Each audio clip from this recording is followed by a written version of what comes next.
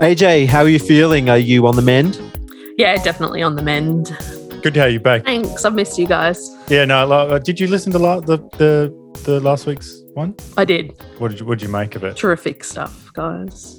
Did you think we were sort of a bit light on with chopping more?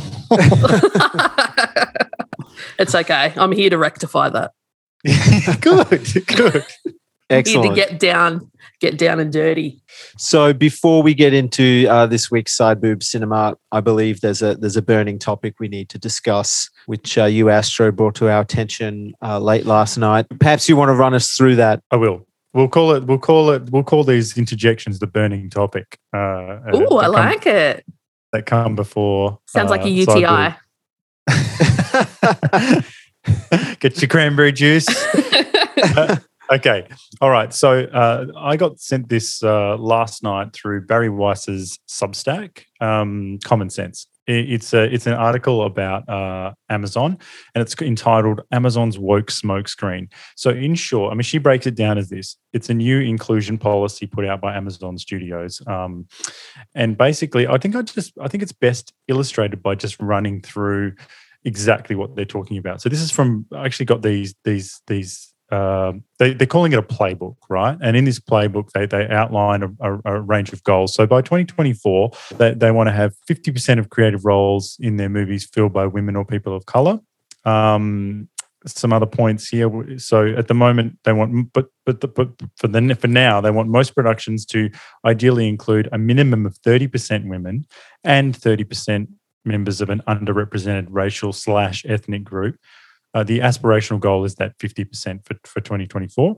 Next up, they want casting of actors whose identity, gender identity, nationality, race / ethnicity, sexual orientation, disability aligns with the character. So actors whose identity aligns with the character. Next up, aims to include one character from each of the following categories in speaking roles, with minimum 50% of these to be women, LGBTQIA+, person with a disability with 3 regionally underrepresented race / ethnic / cultural groups, which can be represented by a single character. So I think you just roll it into one there. And last up, productions need to seek, this is sort of on the production end of things, need to seek at least 3 bids from vendors or suppliers, one of which must be from a female-owned business and one from a minority-owned business. So before I get you guys' ideas, just to wrap it up, Barry's summation is she contrasts this playbook, these ideas, with Amazon's punishing work culture, which has been covered at length. So she sums it up by saying, the new inclusion policy put out by Amazon Studios offers entries on Wimixon and acquired limb difference, which is someone without a leg or whatever. Meantime, the company's drivers urinate in bottles. This is sleight of hand. This is look at my hand over here while I'm fucking you with. Oh, definitely. It's a circle jerk. Why don't you talk about having 50% women and ethnic minorities working in the warehouse or driving the Amazon trucks or peeing in a bottle because they've got these ridiculous time constraints and quotas that they have to meet in terms of delivery and stuff like that. I mean, it's fucking ridiculous. Yes. Well, it's hard to know what to make of this, like I'm trying to be generous when I read this stuff. Coming from the creative side, this sounds like insanity. And my first instinct when I read these things is to be frank, to be crude, is to just say, go fuck yourself. Do you know what I mean? When someone says you need to have these percentages, you just want to say, can you just fuck off? Please, this is all. Firstly, if we're talking about creative endeavors, this is all going to take our eyes off the prize. And why are they acting like people who in storytelling don't want to tell authentic and great and stories, inclusive stories? Again, Hollywood's a complete leftist echo chamber, yet they're acting like, again, we always say this, they're acting like it's The Handmaid's Tale, like we're living in The Handmaid's Tale, but that's not the case. But the more alarming thing, I guess, it's funny you should say sleight of hand, but what do you guys think of the idea that it's not exact, it's more companies use this sort of woke capitalism in order to, misdirect you from the centers of power, which is Jeff Bezos and his top executives and whatever. Yeah, definitely. The article was terrific. How it discussed both topics and brought up that, because it's a complete circle jerk. This is the funny thing too, is that they always bring in these quotas for high-end, prestigious, creative work that everyone, the glamorous work, working on films, all the glamour of all that, but they don't talk about quotas for the more menial jobs. In this case, they don't need to, because their biggest warehouse, JFK 8, features 60% of the people who work in that warehouse, which is the size of 15 football fields, are Black or Hispanic. And this is from Barry Weiss's article. And according to a recent investigation in the New York Times, Black workers at JFK 8 were almost 50% more likely to be fired. So they don't want you looking at the diversity of their warehouse because they're over delivering there. And they should be talking about, if they were truly set on having diversity across everything that they do, they'd be talking about 50% white people, 50% women. But it's saying that people of color are beautifully represented in the warehouse, but they're also the most. Are they celebrating that though? Are they saying, look how diverse our warehouse is? No way. No way. They would never talk about that. These people are just widgets. They're just and because the thing is, it's awkward. This is the awkward side of all this crap. Is that if you look at their warehouse, you go, oh well, actually, you guys are doing quite well. They just be silent. You'd say, oh well, you got 60% of people in your warehouse working people of color. You should be proud of that. And they don't want to say they're proud of that because, as it says, 50% more likely to be fired, and the conditions that these people are working in, pissing in bottles. You know what I mean? Like they have to check in on this app, like all the time while they get laid off. It's crazy. Yeah. And during these COVID times, they've only grown in power because no one can go to physical stores anymore. Everyone's buying shit online. If they weren't buying shit online before the pandemic, they sure as shit are now. But it's unbelievable that people aren't more aware of this and aren't pushing back a little bit more. Maybe they've just given in because of COVID. They're just like, oh, I don't give a fuck. Amazon sends, in the US, it's same day delivery. You buy something, it comes that same day. Yeah. Well, and that's the problem, is that their people's values aren't aligning with what they're trying to put out. Yeah, that's right. That's the whole problem, right? Yeah. Well, I just feel like I just don't know who this is for. I don't know, and you read the Variety articles and stuff, and Barry Weiss calls the press the stenographers, because they really are. There's like zero criticism of any of this. Like, I know why there's no criticism, because you seemingly can't criticize any of this. But I don't know. If I had to sum it up, I'd just say, don't you think all this talk is fucking gross? Don't you think all this talk is of quotas? Like, if I came into the staff room and I said, yeah, okay, guys, just checking, just having a look around. Oh, if we could have 30% women, and I'm talking about percentages and going drilling down, asking probing questions like, yeah, what have you got in you? Have you got what foreigner stuff you got in you? You got a bit of this, got a bit of that. Oh, yeah, that. Oh no, we don't need that. No, we don't need that. We don't want that. Oh, I just noticed you got a bit of a gimpy leg. Is that sort of like? Let's run with it. Let's run with it. Let's run with it. Do you want to be head of? Do you want to be head of regional? I think we found our way in, boys and girls. All we need to do is start faking some illness or limp, and we're in. Yeah. How insulting to that person, to those people.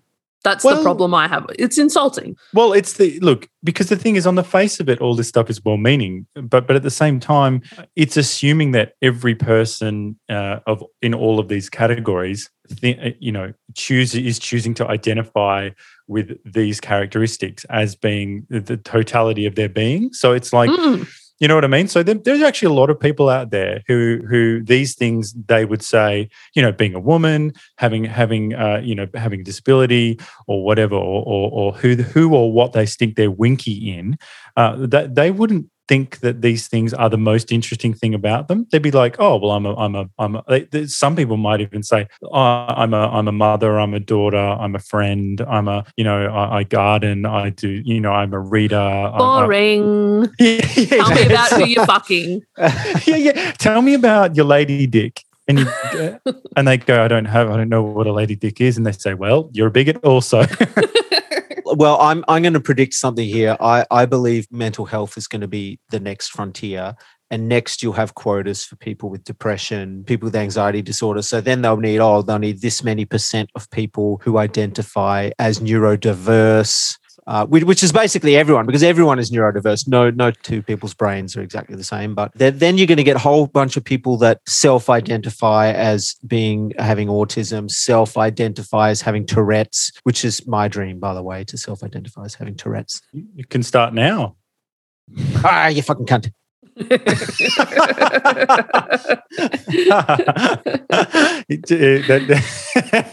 got me.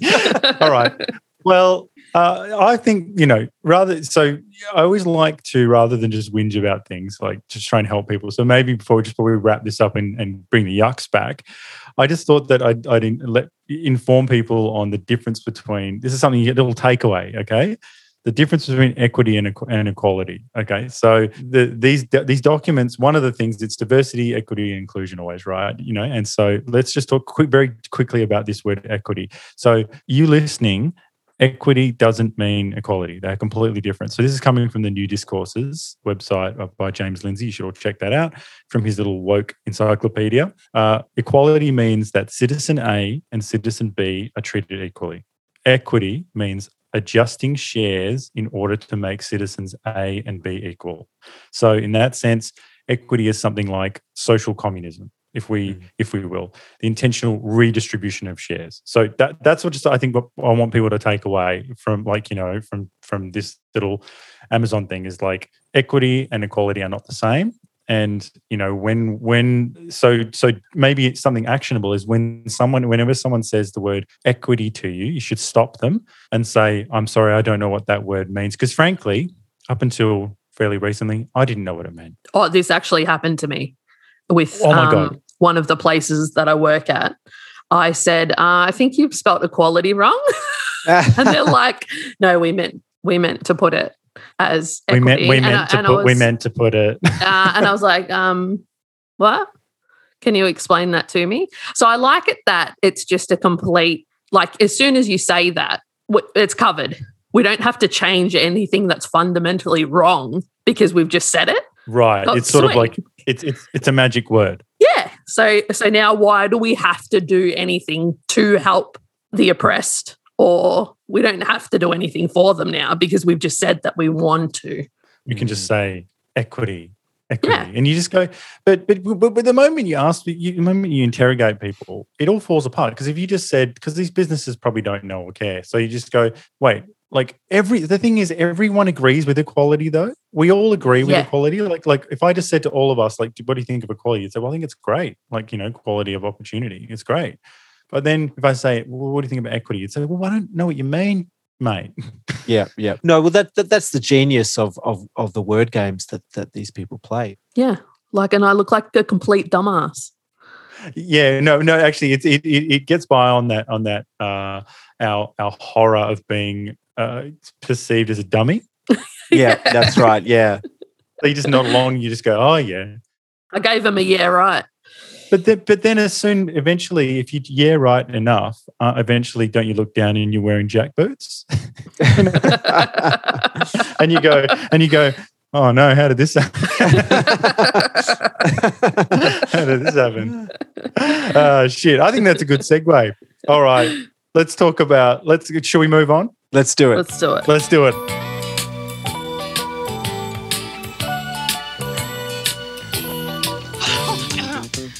Something's happening over there, and I don't think Carl Perdue knows anything about it.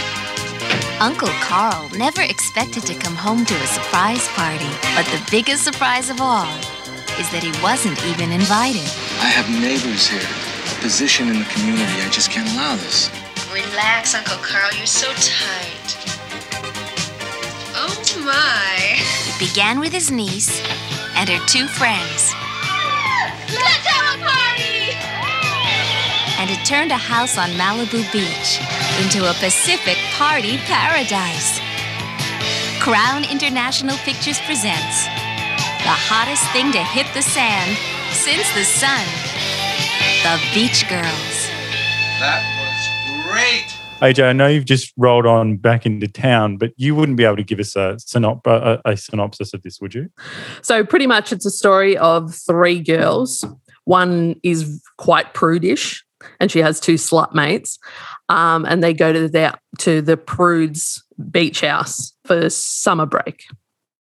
That is what happens. That's pretty much what happens. Yeah. That is what's happened. I've identified some key narrative threads here. So there's a main plot within this setup featuring Sarah the prude and sort of this hitchhiker hippie Scott, this sort of romance plot.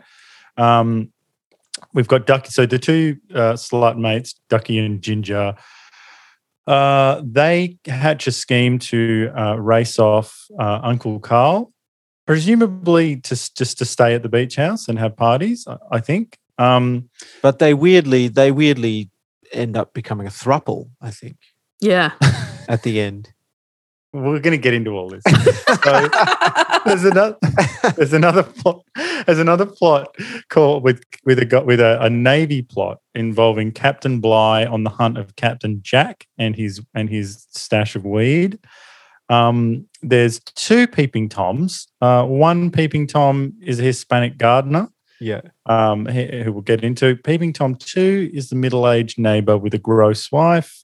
And then, of course, there's Wang, the Asian limo driver, which I will cover in great detail later. So what are we thinking? What hit me? Hot takes. It's the greatest film since Citizen Kane. The opening again is just fucking delightful. I want to see more girls on horses. Yes. So one of the first and last images of the film is sort of a swimsuited woman riding a horse on the beach. She's been set free. Set free. Set free. Yeah.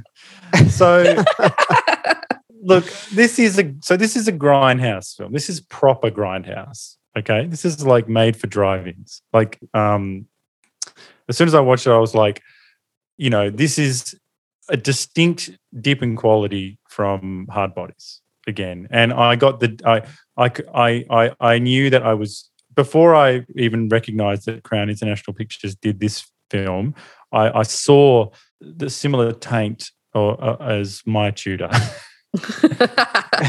in terms of production value and whatnot. But I think that this is just thinking big, macro stuff. So set it at this beach house. I got a sense that this is 1982. This seemed like a 1970s film in tone and style. There was, it felt like the 80s had yet to arrive, although there was 60s throwback elements in it, like the title and a few songs and stuff.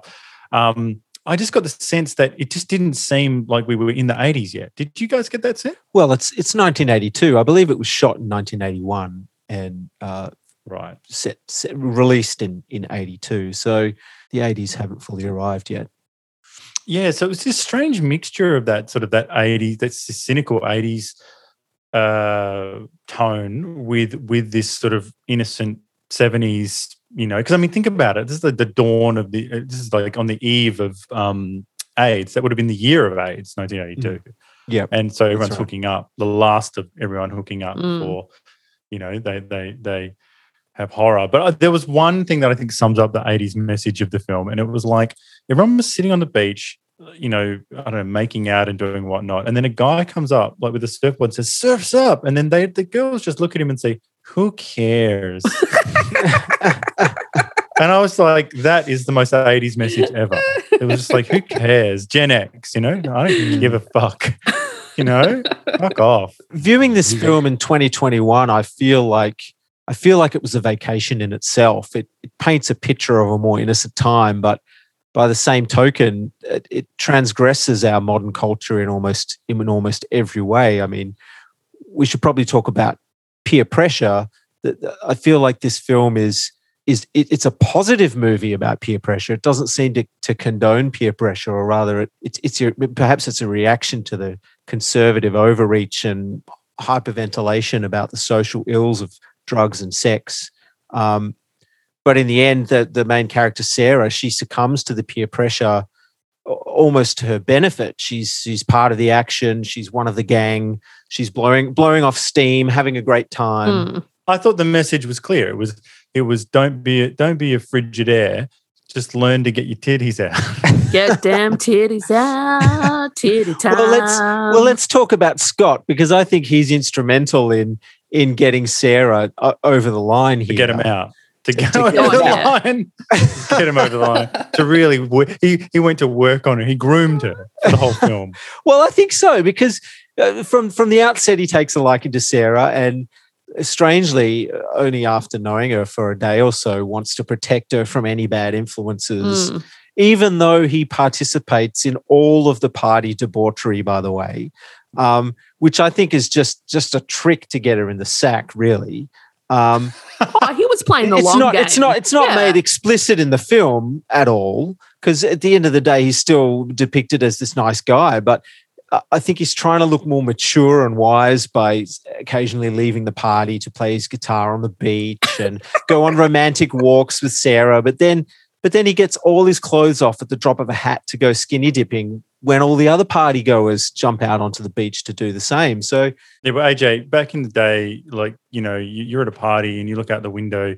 If you see a guy outside wistfully looking up in the distance, strumming guitar, what does that do for you?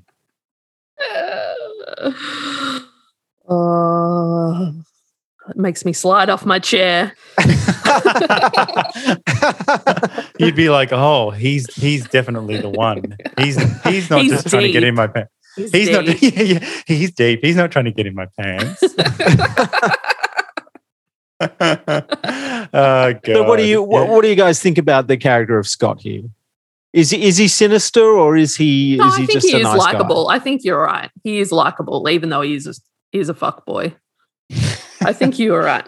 He just didn't seem very. Some people in this movie didn't seem to be comfortable in the movie, and he wasn't one of them. Like I don't know. Like it was not. Also, Scott and a number of other men. Why do all the guys look 50? Yeah. Like what the fuck is going on? Like it's I don't understand. You see this all the time. Like you look at your photo albums or whatever, and you just go, "Why do most of my dad and all his mates when they're 30 look like they're 55?" You know, and that Scott is suffering from the same thing, where he's just like, I don't know, or is it just that we're such Nancy boys now? Yeah, both. Yeah. Yeah. Men were men back then. Come on. Yeah. Yes. Even though my dad used to wear the tightest, shortest stubbies, it was still considered manly. Well, I've got a story. So there's a famous story from one of my sisters. Was she was only young and she was having a party, and they were all sitting down on the carpet, and I can't remember whether what they were doing. There was a clown there or something, and then suddenly one of the girls started screaming, and then they were like, what? And they looked over, and then they could see Dad was sitting on the couch, and they could see Dad's nut popping out of his stubbies. Happy birthday. Happy birthday, girls. Welcome to adulthood. So Scott comes from that era of dudes inexplicably being I don't know, old. Well, let's get a bit deep here, guys. Let's talk about Ginger and Ducky, the two sidekick girls, slutty girls, which I have to say are probably two of the hottest characters to ever inhabit an 80s film, by the way. Ginger was so hot. Yeah, Ginger was hot. It was an outrage. It was insane. It was insane. She's like California hot. Yeah, 100%. So I've got a big question to throw you guys' way. All right. So Ginger and Ducky, they seem to they do use their sexual power over men, in particular over Uncle Carl, to get what they want. Is this an example of toxic femininity? Boom. So that because let me get it straight. So this was a bit confusing. So they want to stay at the beach house and have fun. Uncle Carl wants to turf everyone out. So they collude and say, "Why don't we? Get Uncle Carl high, and then they fuck. I don't know, and they just say it's so aggressive. Why are you going to say it so aggressively? Why are you going to say beautiful? He's going to say he's straight again. They fuck him. It was the Tourette's. Yeah, that was the Tourette's. The Tourette's. Okay, they do that. They do that.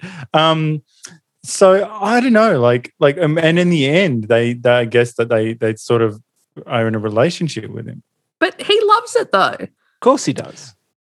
But toxic femininity, more to the point, are we just saying that this is an example of the sort of the unspoken and very unpopular to speak about power that women hold over men? Is that, and I think maybe Douglas Murray's talked about this, the idea that women aren't completely powerless in all situations because they can turn a guy who's like a billionaire into an absolute punk bitch. With a snap of their fingers, and you just go, "Oh my god!"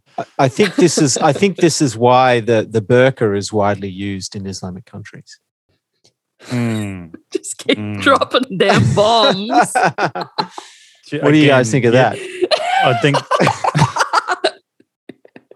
I love that again on a Tuesday that the burqa has, you're trying to bring the burqa back. And do you know, it's like if you talk about the burqa now, people just go, oh yeah, anyway, can't we talk about systemic racism or something? Yeah. Can't we talk about my lady dick or whatever? Like no one wants to talk about the burqa. And it's sort of a bit like Brent wearing that Austin Powers outfit in the Office, but I like it. And no, look, I will go as far as to say that Ginger was so hot, I could understand why you'd want to bag her up. Like, you know what I mean? Does that make sense? The idea is that I say, how dare you give me a chubby? You need to bag up. Yeah. I think that I'm really thankful for you two for bringing back the word chubby. I feel like it went out of fashion and now it's back with a vengeance and I'm fucking here for it. That's going to be our first merch, by the way. Our first T-shirts are going to say it's okay to have a chubby. Dream Drive, the new flesh. I love it. I'd have it on a stubby holder, I think. Yeah, nice. I think it would attract the wrong sort of people. You know what I mean? Yeah, they're our people. Yeah. Well, you are. Yeah, we are doing a podcast for the wrong kind of people. All right. No, I think it's an interesting point you raised, Ricky. I don't know. I just can't get over the fact that Uncle Carl is Uncle Gross. He's old. He's pasty. Gross. He's got faded tattoos. His teeth are disgusting. The tattoos are terrible. Yes. Again, he seems like the producer's mate. Oh, yeah. Like it was so disgusting. Like AJ, does a guy like that make you wretch? No. Right. He's disgusting. Oh, so he does. Sorry. I was going to say I was thrown for a bit. I was like, you're like, no. I think he's hot. No, he's your whole pass, is he? He's fucking gross, and they could have done better on that. But I like it how, again, no one gives a fuck. No one cared. The weird thing is that he's sinister and creepy, but not in a camp B movie kind of way. That's right. It's like they didn't write him as creepy. It's just the actor is creepy as fuck. He's still not as creepy as the three guys from Hard Bodies. But it's the same genre of dude, though, isn't it? Yeah, like this sort of aging creep. Lech man. So he was disgusting. He was like, and to have two chicks fawning over him was tough to take. You know I what don't mean? think that his personality was that gross. He tried to hold them off for a bit. Like he did. Oh, so you've got to put up a little bit of a fight. And Well, then it's on. like I said, I thought that the three guys from Hard Bodies was a lot harder to watch than this old guy. Because they were a team of creeps. Yeah, that's true. They were like the G.I. Joe of creeps. And they were on the hunt, whereas Carl, he's not on the hunt. The hunt comes to him. Yeah, but he did hightail it back to his beach house, like sort of on. You know, he knew that something was going to happen. Yeah, and loved it. And he loved it. He loved it. That's what I mean. Like there was even when the engagement was off, no one gave a fuck. Mm. There was just no. Yeah, so Carl is engaged to a lady who ends up coming to the party and Carl gets sprung in what is in the sauna with the two chicks, and he doesn't seem that devastated that his fiancée found him. Doesn't he say something like "fuck her" or whatever, and then then he just buries he buries himself betwixt the two chicks. He does straight after that. Yeah. Unrepentant pig And man. then in the next scene or maybe two scenes later, his fiancée just starts getting it on with one of the guys in the party. The sheriff.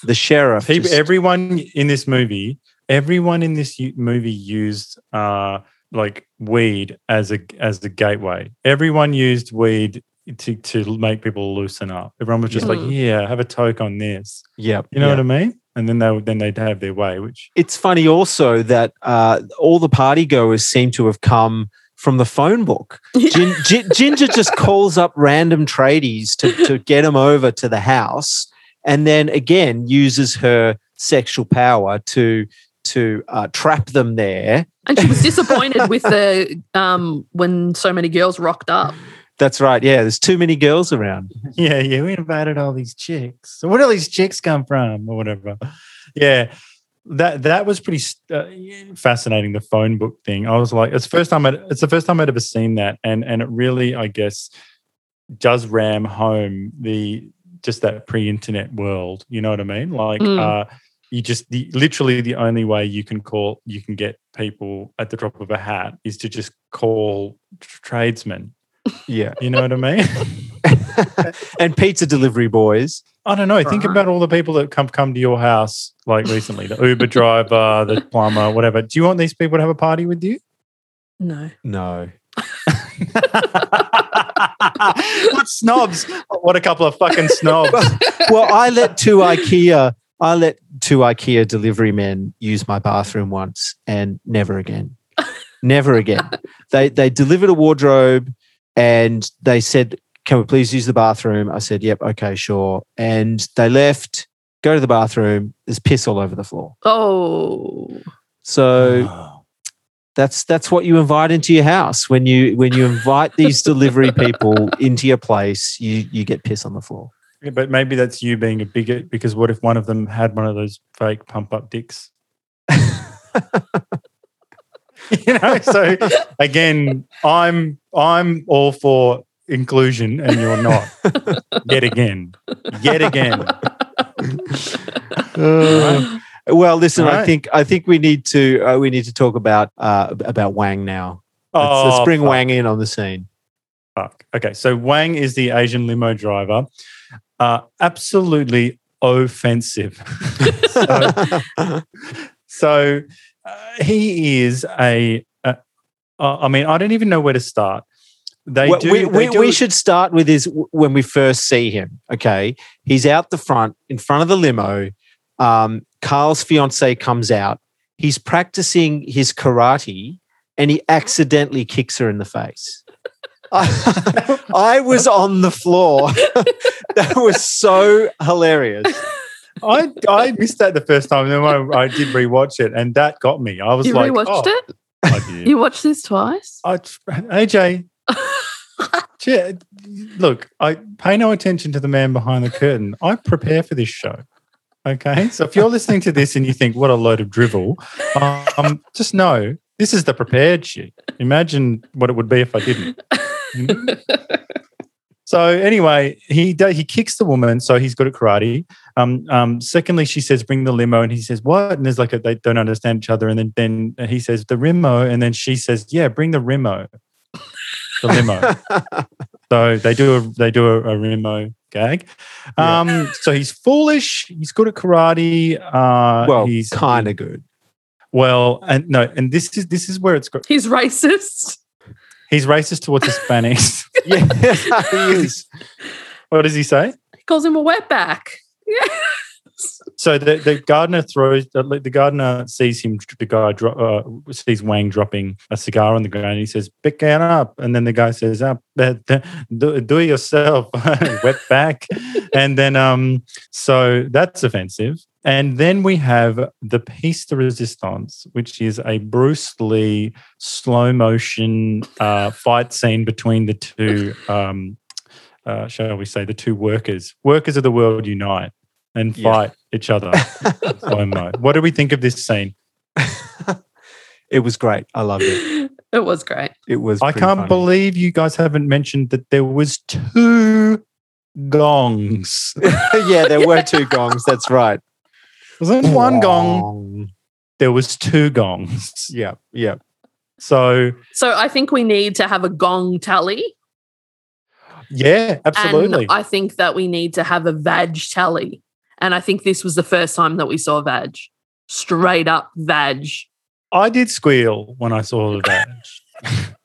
Because these films are so obsessed with titties. It's like there's this understanding. It's like, oh, yes, titties. And then suddenly this one chick whips off her bottoms in this long shot and you see Bush and you just go, I was just like, Holy Mary, Mother of God.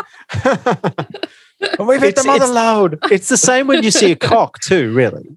Because they're so rare that when you do see one, it's like you've seen the Loch Ness Monster, you know. That's right. But what I don't understand is this Puritanism. I don't understand this Puritanism, this idea of that cock is beyond the pale. Like, I mean, you know, obviously everyone is aware of what I'm into. So I don't have a lust for cock, but I'm just saying that, like, if I see one, isolate the audio. Oh, that's going to be the tag at the end. Yeah. I know you. I know you. Oh yeah. So anyway, no, but I'm just saying that when I see one, it's like Medusa. I don't turn into stone and fall and smash into pieces, you know? Free the cock, I say. What about the opening scene of Shame? How did you feel about that when we saw... Embarrassed. Haven't seen it. What? Really? Great. Yeah, I know. Ricky's been on me to see it for about 5 years. Amazing. To see what? Shame. Oh, yes. Remember that opening scene? Oh, yeah. We just see his dong for 5 minutes. Yeah, it is good. Also, another tagline. You've made your point. I got to see this movie. Yeah. All well, right. I was going to suggest we do Shame for Side Boob Cinema. Oof. I know it's not from the 80s, but no, that's right. We don't have an 80s thing. We just needs to tick off the thematics. That's all. We have a broad church here at Side Boob. So Wang's deeply offensive. So that's that. There's a couple of other things. So I think firstly, what the fuck is this Navy plot? What the fuck? This was sprung on me so hard and so fast that it was almost like your brother had used the VHS tape and taped over like half of your movie, and it was all of a sudden it was a different movie. And you're like, what the fuck is this? Why do the drug smugglers? Why do they all wear patches like pirates? Yeah, that's what I said. Not just the captain. Fucking all of them have got patches on. And then the head of the Coast Guard. What can we say about this guy? He is raging homo. He is a raging homo.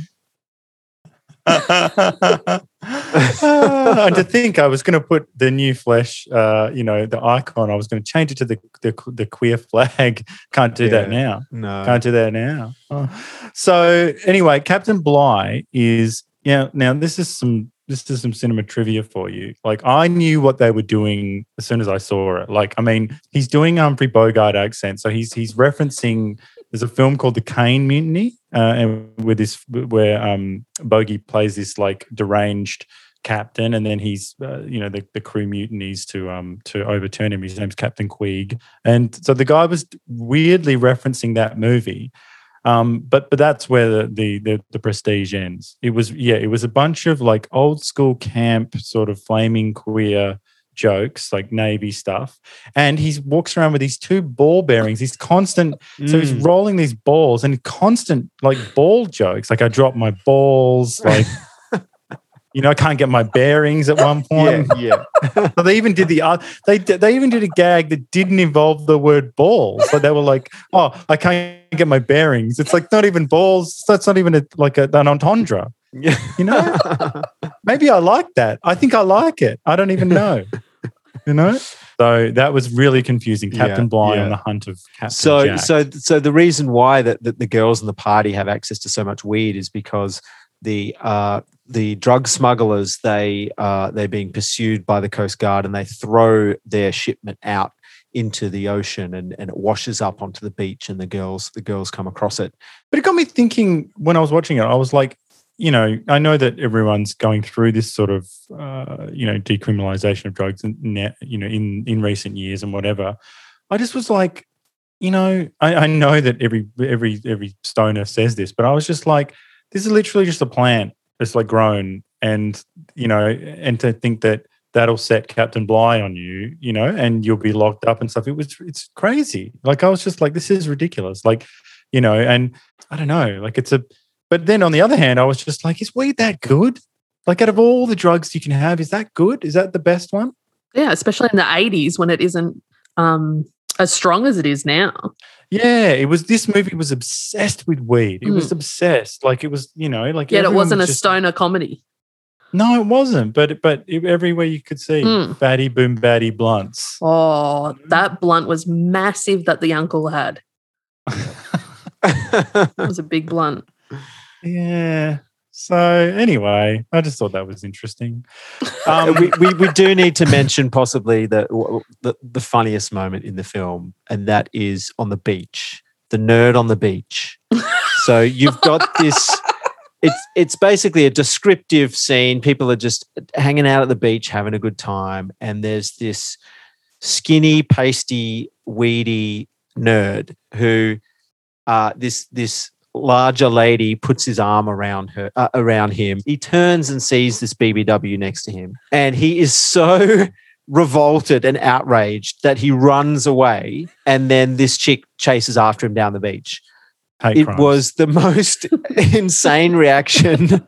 But I put this in the category. There was a couple of fuck you moments, strange, like fuck you moments. That was a fuck you moment. There was another fuck you moment where Ginger or Ducky is one of the sexy chicks is all over Uncle Carl on the beach, and then the peeper neighbor and his gross wife just suddenly appear, and like while Uncle Carl's giving her mouth to mouth on the ground or whatever, the woman goes like clutches her pearls sort of and says, "Oh well, I never." And then Ducky looks at the woman and says, "Yeah, probably not, you old toad."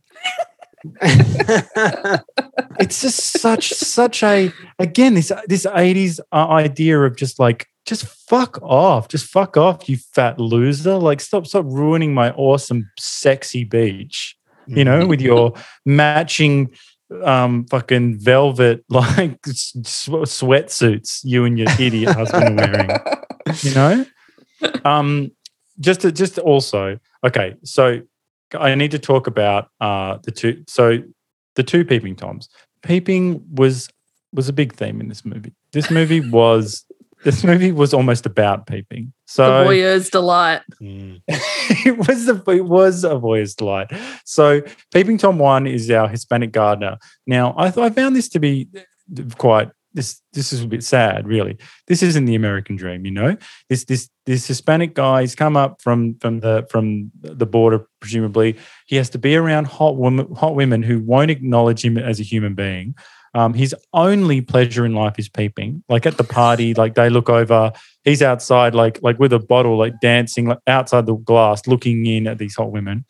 He suffers constant humiliating pratfalls, constant, like he's cutting, like he'll be cutting something and he won't be looking because he's too busy peeping, and then he'll cut like an electric wire and get electrocuted or fall down the stairs. Oh, the fall down the stairs was like The Exorcist. It was actually terrifying and sad. Like it wasn't funny. I was like, oh my God, that's awful. And then it culminates with the serious street fight with the Asian limo driver. I just thought this was a terribly sad story of a man crushed by the American dream. And so that's Peeping Tom 1. And Peeping Tom 2 is just our middle-aged neighbour who's settled into the middle-aged spread with his gross wife, and all he can do is just peep up the beach. Yeah, he's the one with the telescope. Telescopes. I mean, I feel like the telescope peeping has gone out of fashion. Yeah. Like maybe because we get so much online and on apps and stuff. Like you don't need to get the telescope. You just get TikTok out and you just go, I want to see buns, and you just open up TikTok. That's why, and I was creeped out at the start when the uncle left her red roses. I was like, that's pretty creepy. And then I was like, have I been conditioned by porn with all the incest stuff? I was like, are they having a thing? Well, because I thought that's creepy. Red roses are creepy. They did have a creepy hug when they met. Yeah, absolutely. No, you guys are spot on. Like Katie, in the 15 minutes that Katie watched this movie before she walked away without saying anything.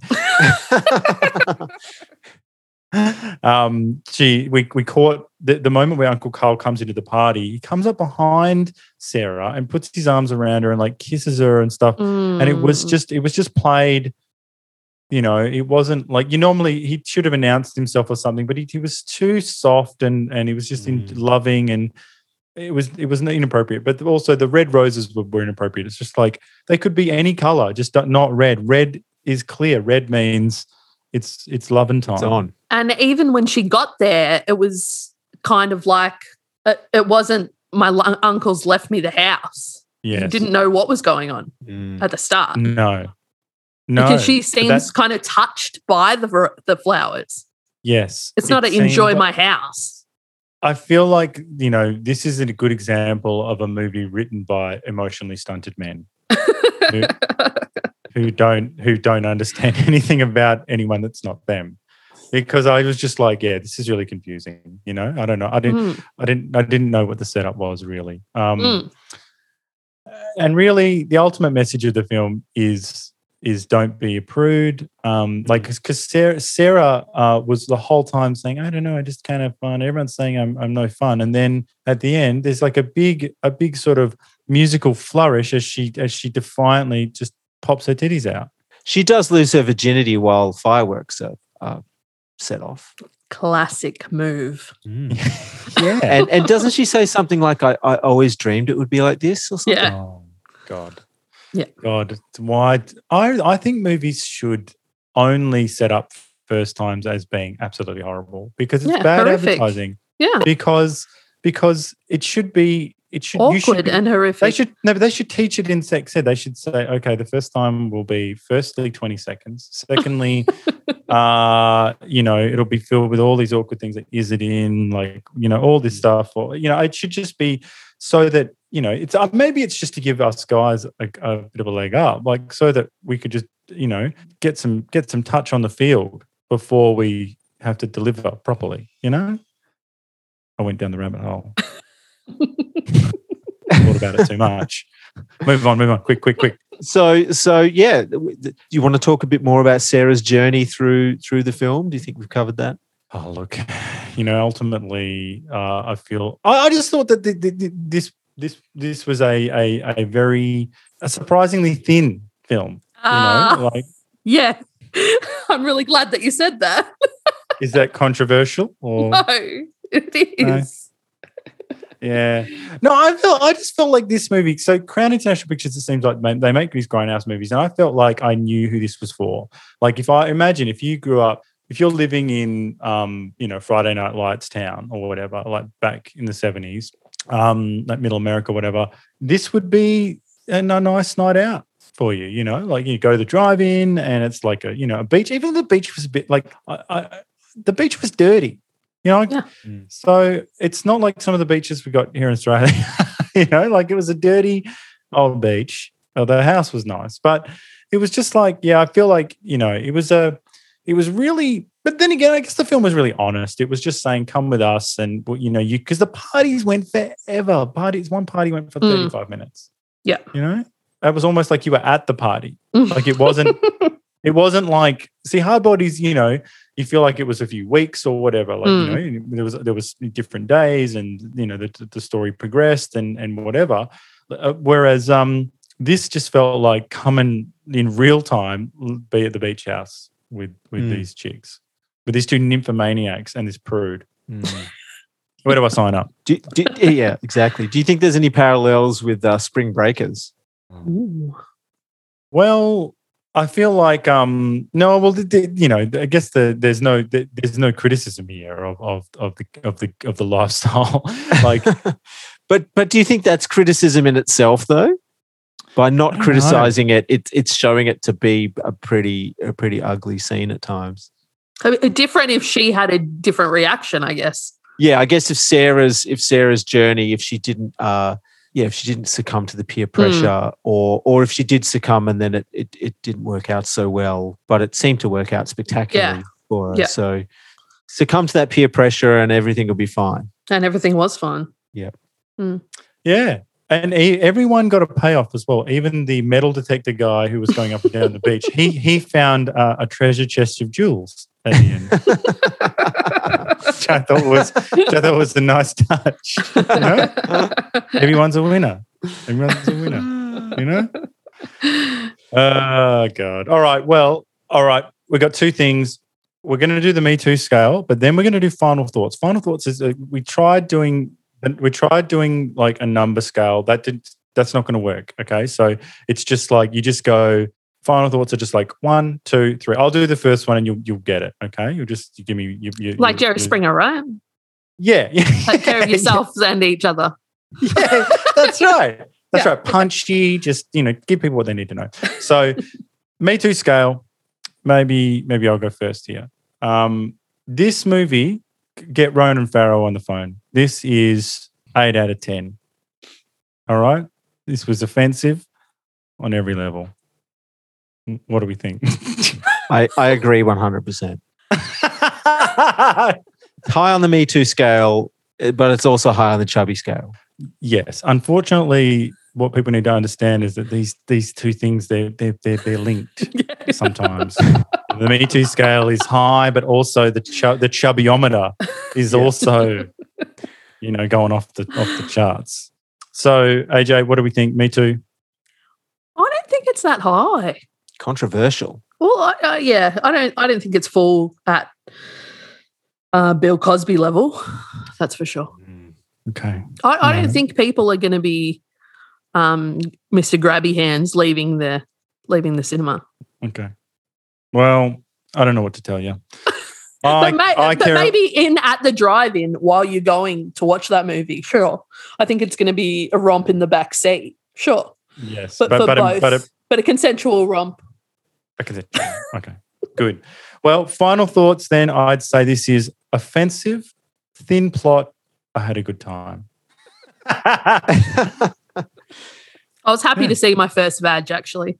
Yes. Well, it is like when it has been erased in these movies, it's you just go, oh wow, that's right. People have vaginas. It's real.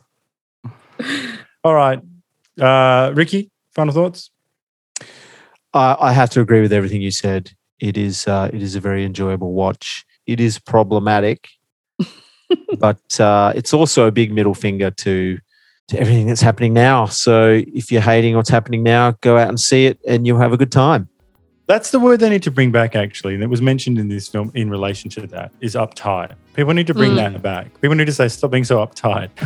Yeah. You know? No one ever says that anymore. Yeah, that's true. Everyone's like, you know, everyone's tiptoeing around. When really, you should, every now and then, you should say, oh, come on, stop being so uptight. I probably would say it privately, maybe. That's The Beach Girls 1982. Hope you enjoyed it. Next week, our film with a slight change in genre. We're going for sort of, road rage revenge. It's a film called The Wraith, and it's from 1986. So, I was speaking to Sheila, one of our special correspondents, and she is a big fan of this movie, so we're going to check that out. So hopefully everyone does their homework during the week. Yay! Awesome. Thanks, AJ. We'll see you next week. Thanks. Bye.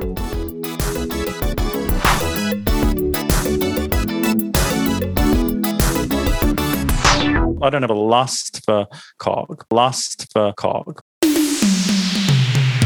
don't have a lust for cock. Lust for cock. I don't have a lust for cock. Lust for cock. It's like you've seen the Loch Ness Monster. Monster. Shame. It's like you've seen the Loch Ness Monster. Monster. Shame. It's like you've seen the Loch Ness Monster. Monster. Yeah, it is good. I don't have a lust for cock. Lust for cock. Free the cock.